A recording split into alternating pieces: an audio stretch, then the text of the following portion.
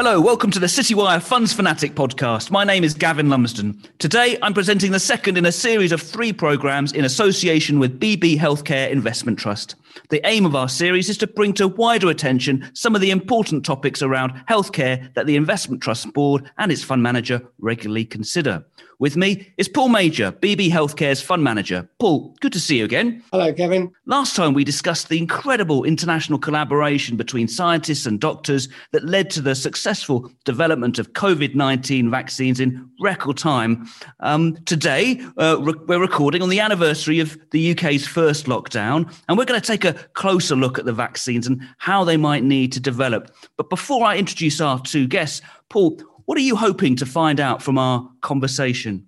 Sure, as you touched on, I think it's great that we've developed these vaccinations against SARS-CoV-2, but it's worth bearing in mind there's a whole planet that we have to vaccinate, and there's clearly a long way to go before that's complete.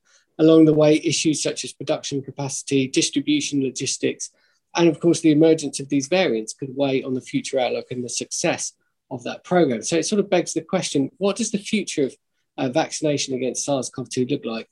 And what do we need to be thinking about as investors in terms of that, and hopefully around the timing of a return to normal in the coming months to years? Great, thanks, Paul. Time to introduce our 2 guests to answer your question. I'm very pleased to welcome Dr. Annalisa Jenkins, who describes herself as a life sciences thought leader, which might sound a little abstract, but is in fact a totally apt description for someone like herself, a fully qualified medical doctor who spent over 25 years working in senior research and development roles in Big Pharma, culminating as Chief Executive of Dimension Therapeutics.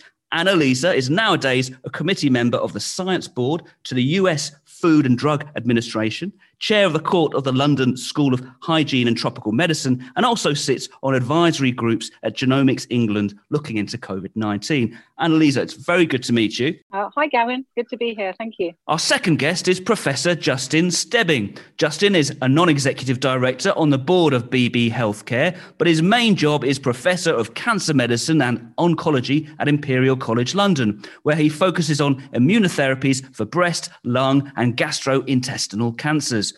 In the past year, he's probably become best known for leading a team of researchers that used artificial intelligence to identify an already approved drug, baricitinib, a rheumatoid arthritis treatment, as a potential treatment for COVID as well. Justin, good to see you again. Good to be with you, Gavin. It seems likely, judging from the Prime Minister's warning today, that there will be a 3rd or 4th wave of COVID in the coming months, unfortunately. Hopefully later rather than sooner, so we can work on vaccinations. Annalisa, I'll start with you. What are your thoughts on the probability of the next wave? Well, Gavin, of course, the nature of an infection like COVID is that there inevitably will be a next wave. Of course, one has to define what a wave really means. And what we should really be focusing on is how do we get prepared to manage and navigate through the inevitable next wave. And in order to decrease the impact that will have, not only at the individual level, but of course, as we've heard over the last year, the impact that will have broadly on our healthcare system, and also, of course, on just generally our society and our economy. Justin, let's take that forward a little bit. Is there any chance it could be silent, with infections, but low morbidity and mortality? I think we don't know yet. I think the key question is, for the upcoming winter, is what will the excess mortality from COVID-19 be? I think for a 4th wave, and we're already seeing this in Minnesota, Michigan, and Florida, and perhaps around Europe, is that it's not going to be accompanied by a similar pattern of hospitalizations and deaths because of the vaccines. That will create a slight political dilemma. What do you do with the surging case numbers? But because of the vaccinations, what restrictions may you apply, or may you just say, look, the reality is by September, I think there'll be a realization that this will be endemic. The probability of having a COVID-19 zero society, I think, is very low. By September, we're going to have data from kids' vaccination programs as well, which is a ethical debate in its own right, considering the number of children you need to vaccinate with the arm pains and fevers to save one child's life. Obviously, there's the argument about transmission in schools and so forth. But I think the concept of herd immunity, as we've seen in Manaus in Brazil, where they had a very vicious further wave, despite huge seroprevalence rates, means that we might not ever achieve herd immunity. And we're going to get used to living with it. Now, in terms of future vaccination strategies, as you hinted on, and as Annalisa said, it's going to be different. Pfizer are banking on a third booster shot. Moderna have changed the sequence to match the E484K mutation in the South African and the Brazilian variants. And we just don't know the durability of vaccinations, which raises the issue of vaccine passports and so forth. So all these things raise more questions than they do answers. But I think the future will be learning to live with it. And I think it will cause a lot less alarm going forwards. But it's possible with the variants, as Paul mentioned, that the story isn't fully written yet. We've had the highly transmissible B117 variant, which may be associated with more deaths because it lasts longer in you. We've had the vaccine-resistant variants in Brazil and South Africa. Are we going to have a combination of highly transmissible and vaccine-resistant? I don't know, but one's tempted to say right now that with the pace of vaccinations in America, UK, and Israel, we can see that things are going to get better, and we're waiting for Europe and the rest of the world to catch up. Yeah, I think that last point is so important. It's tempting sometimes to be overly parochial and focus on what has been a remarkable effort here in the UK and clearly in Israel, the Emirates, and now we're seeing obviously in the US. But we have to remind ourselves that the virus knows no boundaries, and that really this is a global issue, a global problem, and needs to find a global solution. So I think that throughout this discussion, again, when talking about an endemic virus and its impact on our society here, that's going to be to a certain extent determined by how the rest of the world and other countries are able to implement their public health goals and priorities. And over time, we again should come back to that because, whilst we're living in unprecedented times, vaccinating an entire population over such a short space of time, which we've never done before, okay, then the question arises, as we're thinking about future waves and exposure potentially to new variants, how do we sustain that and build an ecosystem within our public health system and our general health system to be able to navigate that sequentially over the years to come? I think people would like to know, there's a lot of uncertainty around the variants, but you're talking about, you and Justin talking about it being endemic and kind of never going away. How serious, how severe could be the following waves? Will they be as bad as what we've had so far? It's been a race, hasn't it, between a pathogen and vaccination. That's what's been happening this year. Some people call it a molecular arms race. But I don't think the future waves will be as bad. My first point, Gavin, was what will the excess mortality look like in the future? I just saw a Daily Mail article. Obviously, I obtain all my medical knowledge from the Daily Mail, saying that in the last couple of weeks, there has been zero excess mortality in the UK, which is hugely encouraging. But in all seriousness, there are a lot of unknowns. Who would have thought that 2020 would turn out the way it did? And I suspect the story isn't written yet. Crucially, we don't understand the role of how long vaccines are going to last for.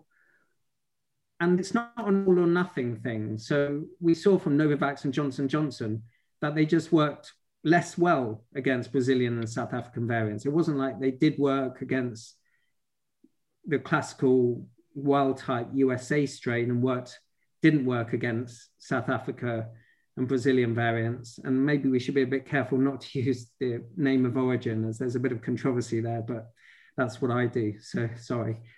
But it's not an all or nothing thing. So even if we have a vaccine that prevents hospitalization and death, it may not prevent asymptomatic infection, for example, and it may not prevent asymptomatic transmission as well. There are a lot of unknowns. Having been in drug development over really so many years, it's remarkable to think that we're now taking actions and trying to make predictions with data sets that are remarkably small and are really data sets that will mature over time. The two questions that really at the moment are unknown, as Justin has just mentioned, are one, the durability. The durability of the vaccine is a critical data set, and we will start to get some data on that, emerging data, I think, as the summer progresses into the second half of the year, of course.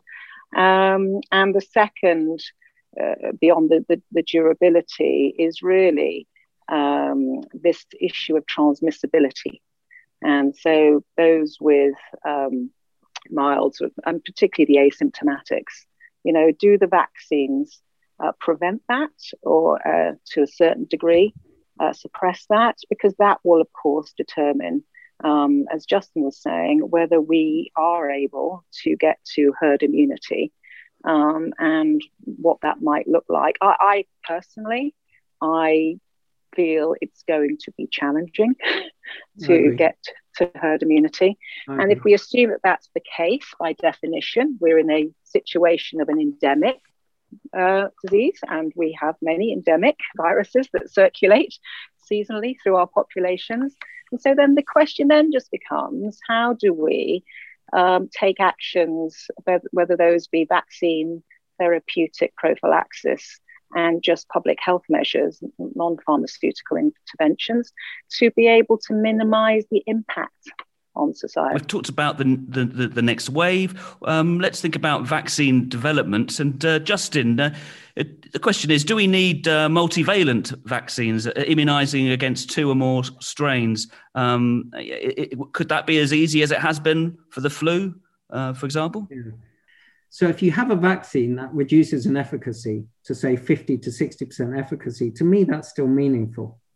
And provided enough people are vaccinated, albeit without herd immunity, my overriding view is I think we'll be okay.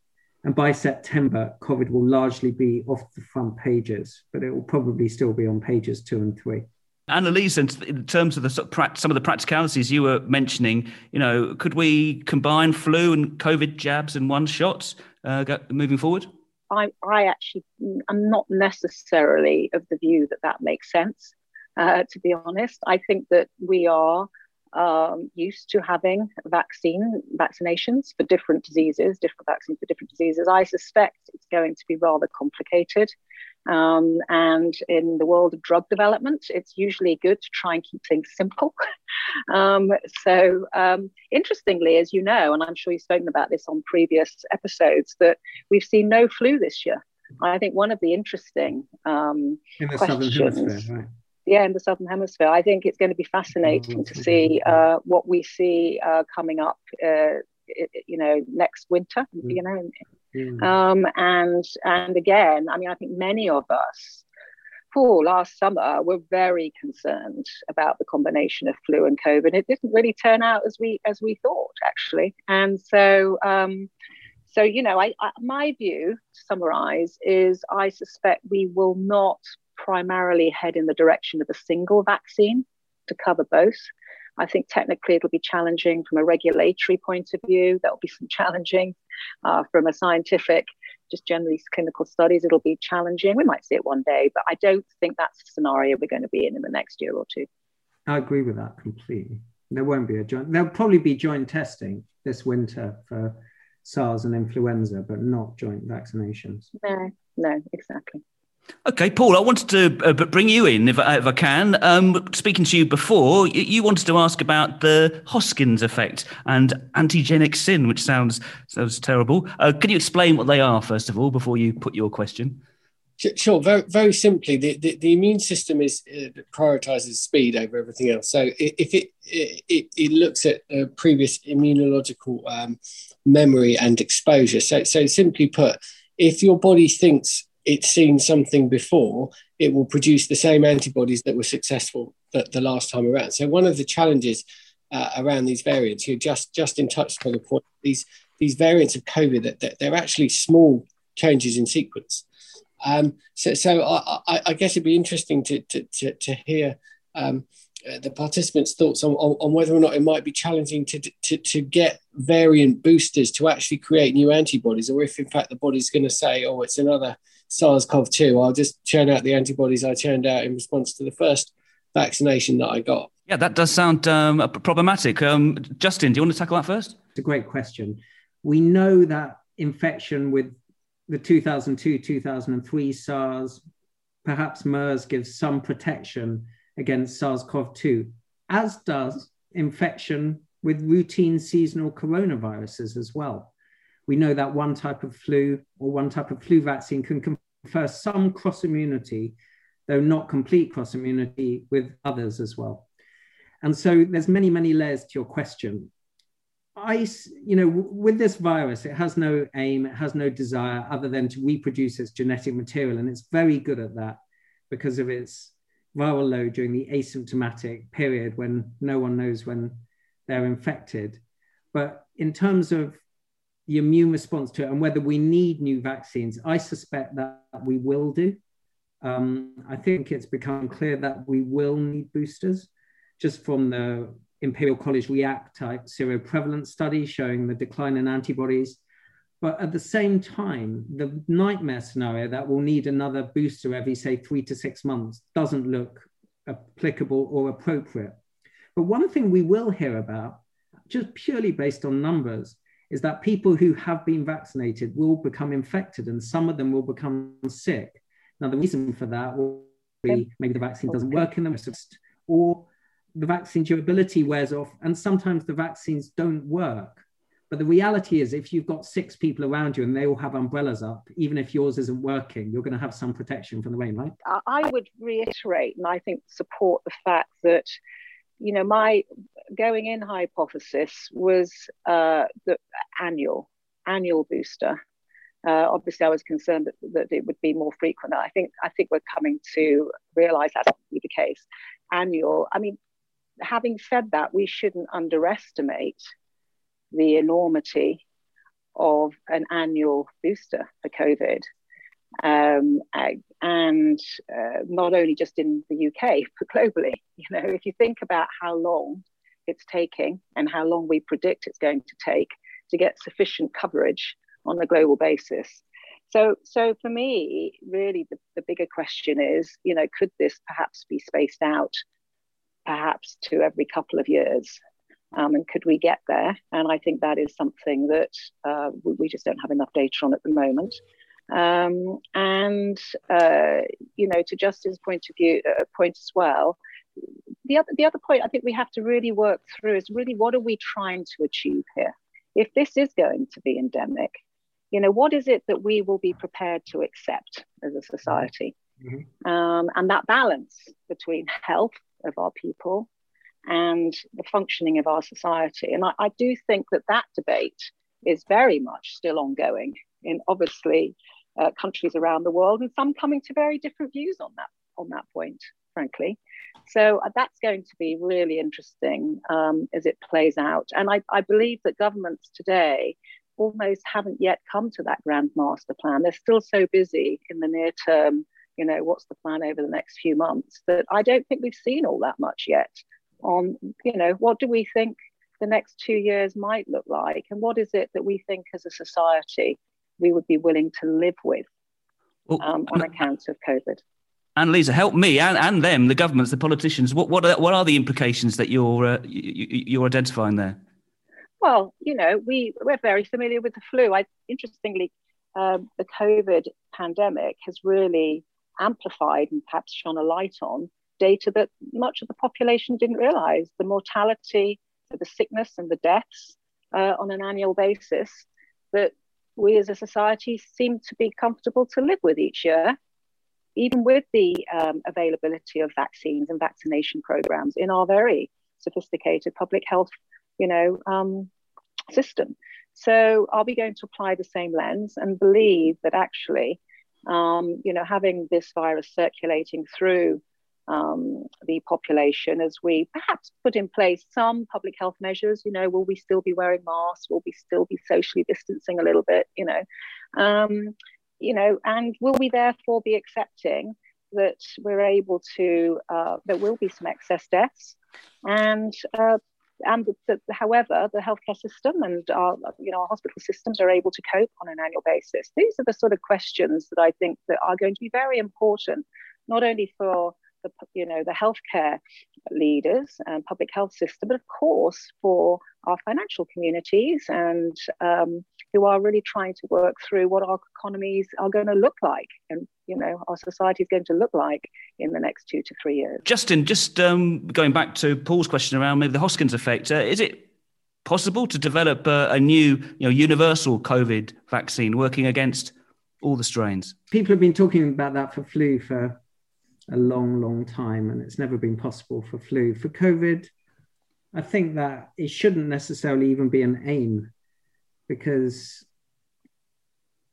I think we'll be able to adapt our science on a very regular basis. If you think about the fact that the first sequence for SARS-CoV-2 was published in mid-January, and by April, people were being dosed in phase 1 immunogenicity studies.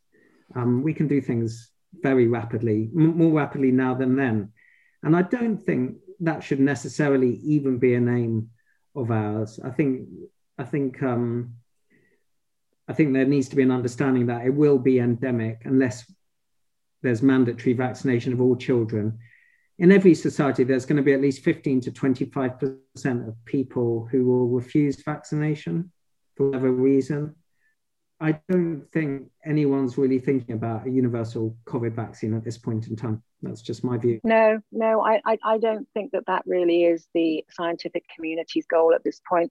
I do think that the scientific community is really focused on doubling down on the evolution of these new platforms. I mean, we should remember that the mRNA vaccine that, from Moderna and Pfizer, that we're all so familiar with now is a fundamentally new platform in this space. I think the second point is that I believe that the peptide platform, the Novavax and the like, I think will become an important part of the armamentarium. And let's not forget, there's over 100 novel vaccines.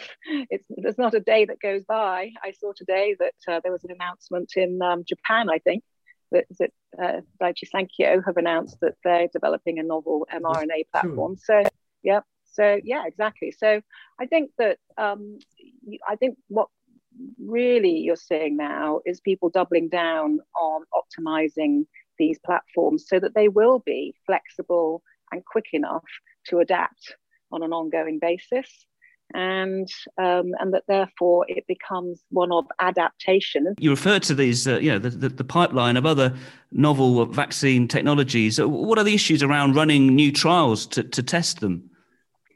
I mean, so there's about 4 different issues. We have vaccines that work. So is it ethical to perform placebo-controlled trials? Number 1.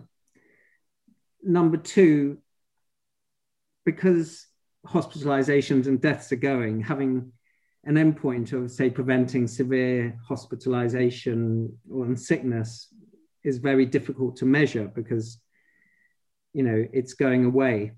Number 3, we have technologies that we know work, and even though they have side effects, messenger RNA has entered real time. We have adenoviral vaccines. We have, as Annalisa said, Novavax's protein subunit vaccine, which is adjuvanted, and we have others as well. So is it worth introducing a totally new technology when we have therapies that work? Annalisa?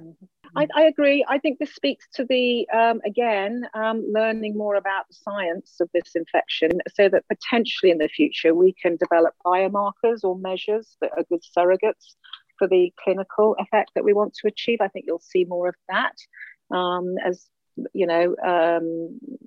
companies and academics start to explore how they're going to innovate in this space. And one thing I'm encouraged about actually is that it does seem that some of our preclinical models, both cell-based models and animal-based models in vivo pharmacology, seem to be reasonably predictive actually. They've sort of panned out reasonably well in the translation between preclinical and what we've seen in the human setting. So that's useful. So I do feel that the that the approach that we've seen in the last 12 months, I think this is the message, these massive studies with a primary endpoint of death in hospital, I don't think that's going to be the future. So the question, does innovation in new vaccine development for COVID look like in the next few years?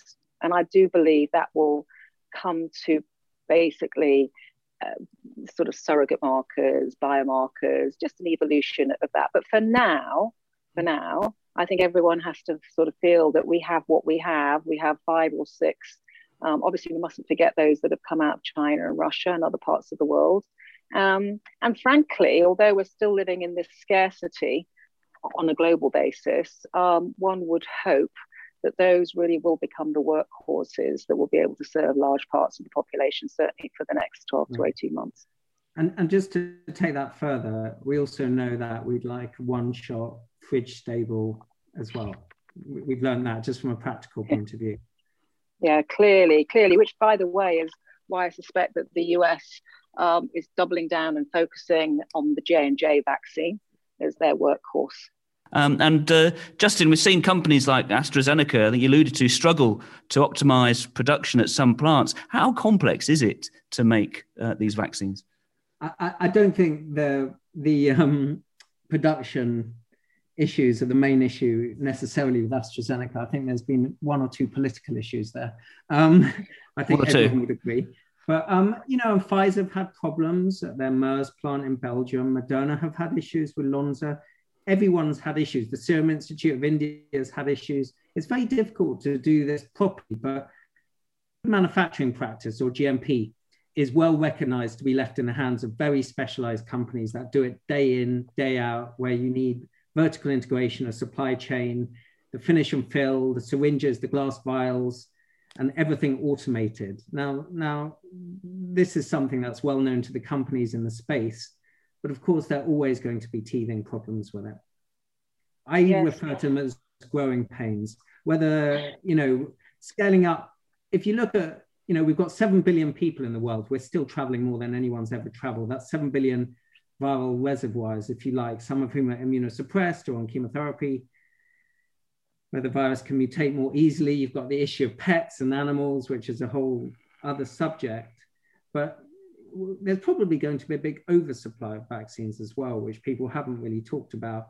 And in terms of manufacturing, there's always going to be growing problems and teething problems, but they're bumps in the road. Annalisa, you've introduced at the beginning, you've worked for big pharma companies. So what's your view on the production realities, which the public at large, barely know about? I think the message is it's a complex process. And as Justin said, before COVID, you probably, people really weren't aware of the fact that there were about 4 or 5 companies in the world who really over the last 20, 30 years have been responsible for the majority, really, of the innovation, the majority of innovation in vaccine, and have developed long-standing capabilities in manufacturing global supply chains. There weren't that many companies, okay, as opposed to other parts of our sector. So that's the first thing. The second is that this is a biological process. And so it has many steps. It often involves supply chains that are complicated and absolutely, as we've discovered, cross national boundaries. So whether that be flying vials or stoppers or packaging, or even just the basic, let's just say, ingredients of the biological process. It is complicated. So that's the second thing. And the third thing that I'd like to say is that with these biological processes, if you run them over and over and over again, you will get errors because it's the nature of the process. So to make that really simple, if you run a process and it's called a batch, those batches are tested on a continuous basis as you're making the vaccine. And if they fall out of spec, if one of the little assays and measures is out of spec, you are required under good manufacturing process to sort of throw it away, all right? Because we're held to very tight standards. And it's really a game of probabilities because, over time, if you run it enough times, things will go out of spec. And so we've heard this issue around, well, the yield out of the cells wasn't quite up to the expectation.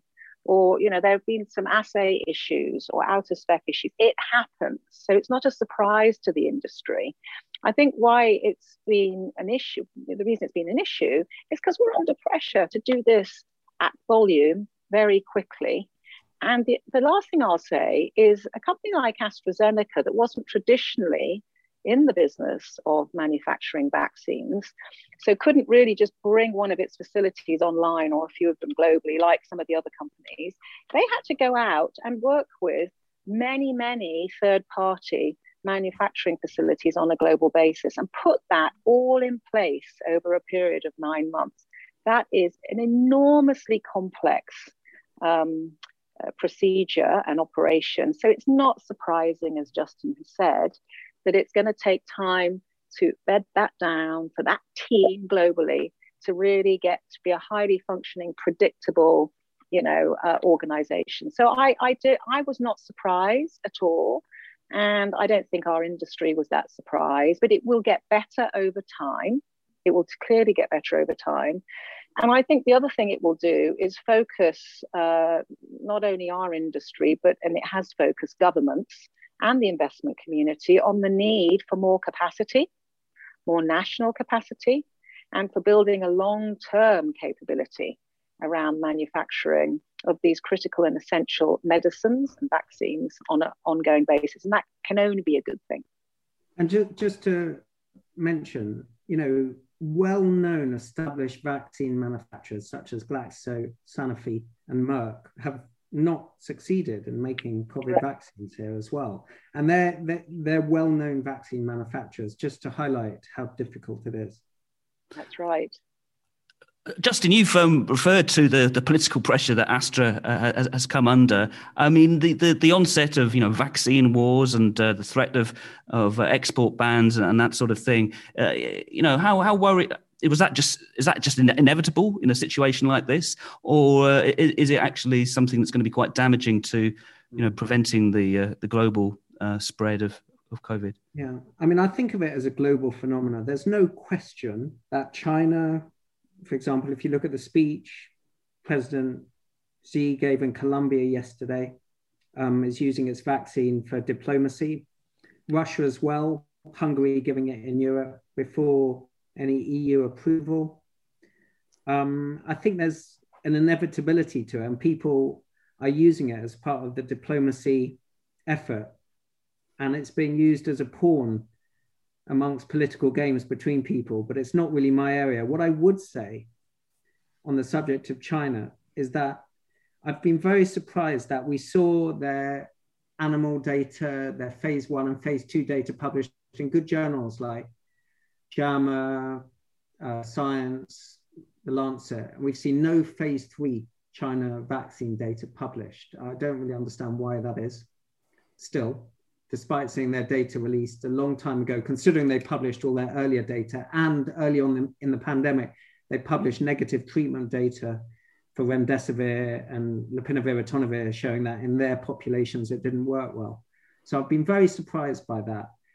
But there's no question that it's being used as part of a political process, but I'm not the best person to speak to about that, I'm afraid. One of the big issues, and Paul, perhaps I'll bring you in here because I haven't heard from you for a while, but in terms of distribution and getting the vaccines distributed across the world, and ensuring there's fair global access, it looks like there should be plenty of vaccines to do it. What are the issues of making sure everybody gets access to it? I think from my point of view, looking at this from an investor's perspective, it's clearly a challenge, as both Annalisa and Justin have pointed to, of scaling up production. Everybody's frantically trying to do that, but there probably will come a point where we cross over and there's too much capacity, which is great because that then drives down prices, which is obviously a secondary issue with regard to ensuring everybody can get fair and reasonable access to these things in less developed parts of the world. And I think, if you look at ultimately what's happened with things like Gavi over time driving down the prices of vaccines, I think all of this points to ultimate commoditization of these things. The WHO is probably going to decide what an acceptable vaccine is, specification-wise. The ones we've got, efficacy looks incredible across the vast majority of them. So they're all good enough. So I guess it comes down to the points that Justin talked about. It has to be stable at a temperature that's suitable to the developed status and environment of the country you're shipping it to. It's a question of what price and how much can you ship. But if we think about the challenge of, we need everybody to be vaccinated for life to truly return to normal, then that's actually a great position to be in, especially if, as it was discussed earlier as well, that we don't actually need new vaccines every single year, that maybe we have multi-year durability, or that actually the variants that are emerging can be dealt with reasonably well with the vaccines that exist today. So I think all of that is actually very exciting, but we're obviously going to have this painful process where the countries that paid for the research are going to want first dibs, and there's not going to be enough to go around, at least initially. Obviously, as I referred to, we've got an urgent and then we've got an important. And in the urgent, it's clear that, we need to get on top of the current waves, both in the UK. We've got to get as many people vaccinated as possible. We've got to get them people out and about. We've got to get our economies going. We've got to start rebuilding trust that our people have, both in their ability to get access to vaccine, access to good standards of care, access to a system that's going to support them, and then obviously access back into an economy that's working for them. So for me, in the short term, it's about public health, vaccination, public health measures, and getting ourselves back into a society that's confident. I think in the medium term, I mentioned earlier, I would love to see a joined up thinking around what does a public health response, public health response look like for the next 2 years? What are we in the UK going to do to invest in, vaccinations, therapeutics, diagnostics, and how are we going to navigate the inevitable, waves, or perhaps it will continue to be seasonal to a certain extent? What does that look like? And I think the third thing that we really need to focus on, and Paul was just mentioning it to me, which is that this is a global issue. I just continue to be not frustrated, but anxious around the intersection of global health with these geopolitical issues. And I do feel that hopeful that the G7 hopefully can come together and start to make progress on this. I hope that the WHO and other multinational organizations can perhaps bring some sensibility to the fact that we do need to focus globally. And I'm hopeful that, some of these inevitable geopolitical issues that we will have to live with will not delay progress and will not become a drag on the next wave of innovation that we have in our hands to move forward. And so at the end of the day, it's all about leadership, isn't it, moving forward? So that's really where I'm at the moment. I'd echo what Annalisa and Paul said, that it's very easy to get bogged down in the day-to-day minutiae. Everything happens at such rapid speed. But one thing I like about what Annalisa said is you have to have a long-term perspective. And for me, the long-term perspective has been that although, I discovered a treatment and led global clinical trials on it, I'd have to say the treatments for COVID, once you have the pneumonia, aren't very good. Vaccines, on the other hand, seem excellent, our way out of the pandemic. So we've been led by science out of the pandemic. And focusing on a more humanized society, its intersection with other things like climate change, geopolitics, stuff that I don't know very much about, I think is going to become increasingly important, and the relationship we have with each other and with the planet that we live on. And to have a longer term perspective, such as the one Annalisa just articulated, is the most important thing for me. Paul, last word to you. You posed a question near the beginning. Are you satisfied with the answers that you've been hearing? I think as ever, thank you both. A fascinating debate. I think it's very hard to come away from a call like this and not feel actually more optimistic than you did before it started, for the simple reason that we know there are many things we don't know, but what's been expressed today is confidence that actually the science we have around the existing vaccines is robust, and that some of the challenges we're having around logistics and production and things are probably shorter term. So if we just focus on that for a moment, the vaccines we have are incredibly good. So if they don't work quite as well for some of these variants, they're still probably good enough. And as Justin said, certainly better than the flu, for example. And we've already reduced mortality significantly, and we're beginning to think about ways to bring life back to normal. So there's been a lot over the last year to be worried about and to be pessimistic about. The overriding message from this is one of positivity and hope that actually we are in the beginning of the end, which is a great way to as you say, sort of mark the anniversary of the first lockdown here in the UK. The scientific achievements have been admirable and very exciting to see. Well, thank you, Paul, and Justin and Annalisa. Thank you too very much for joining us today. It's been a very interesting discussion, and I look forward to our next episode in the series. But in the meantime, thank you very much.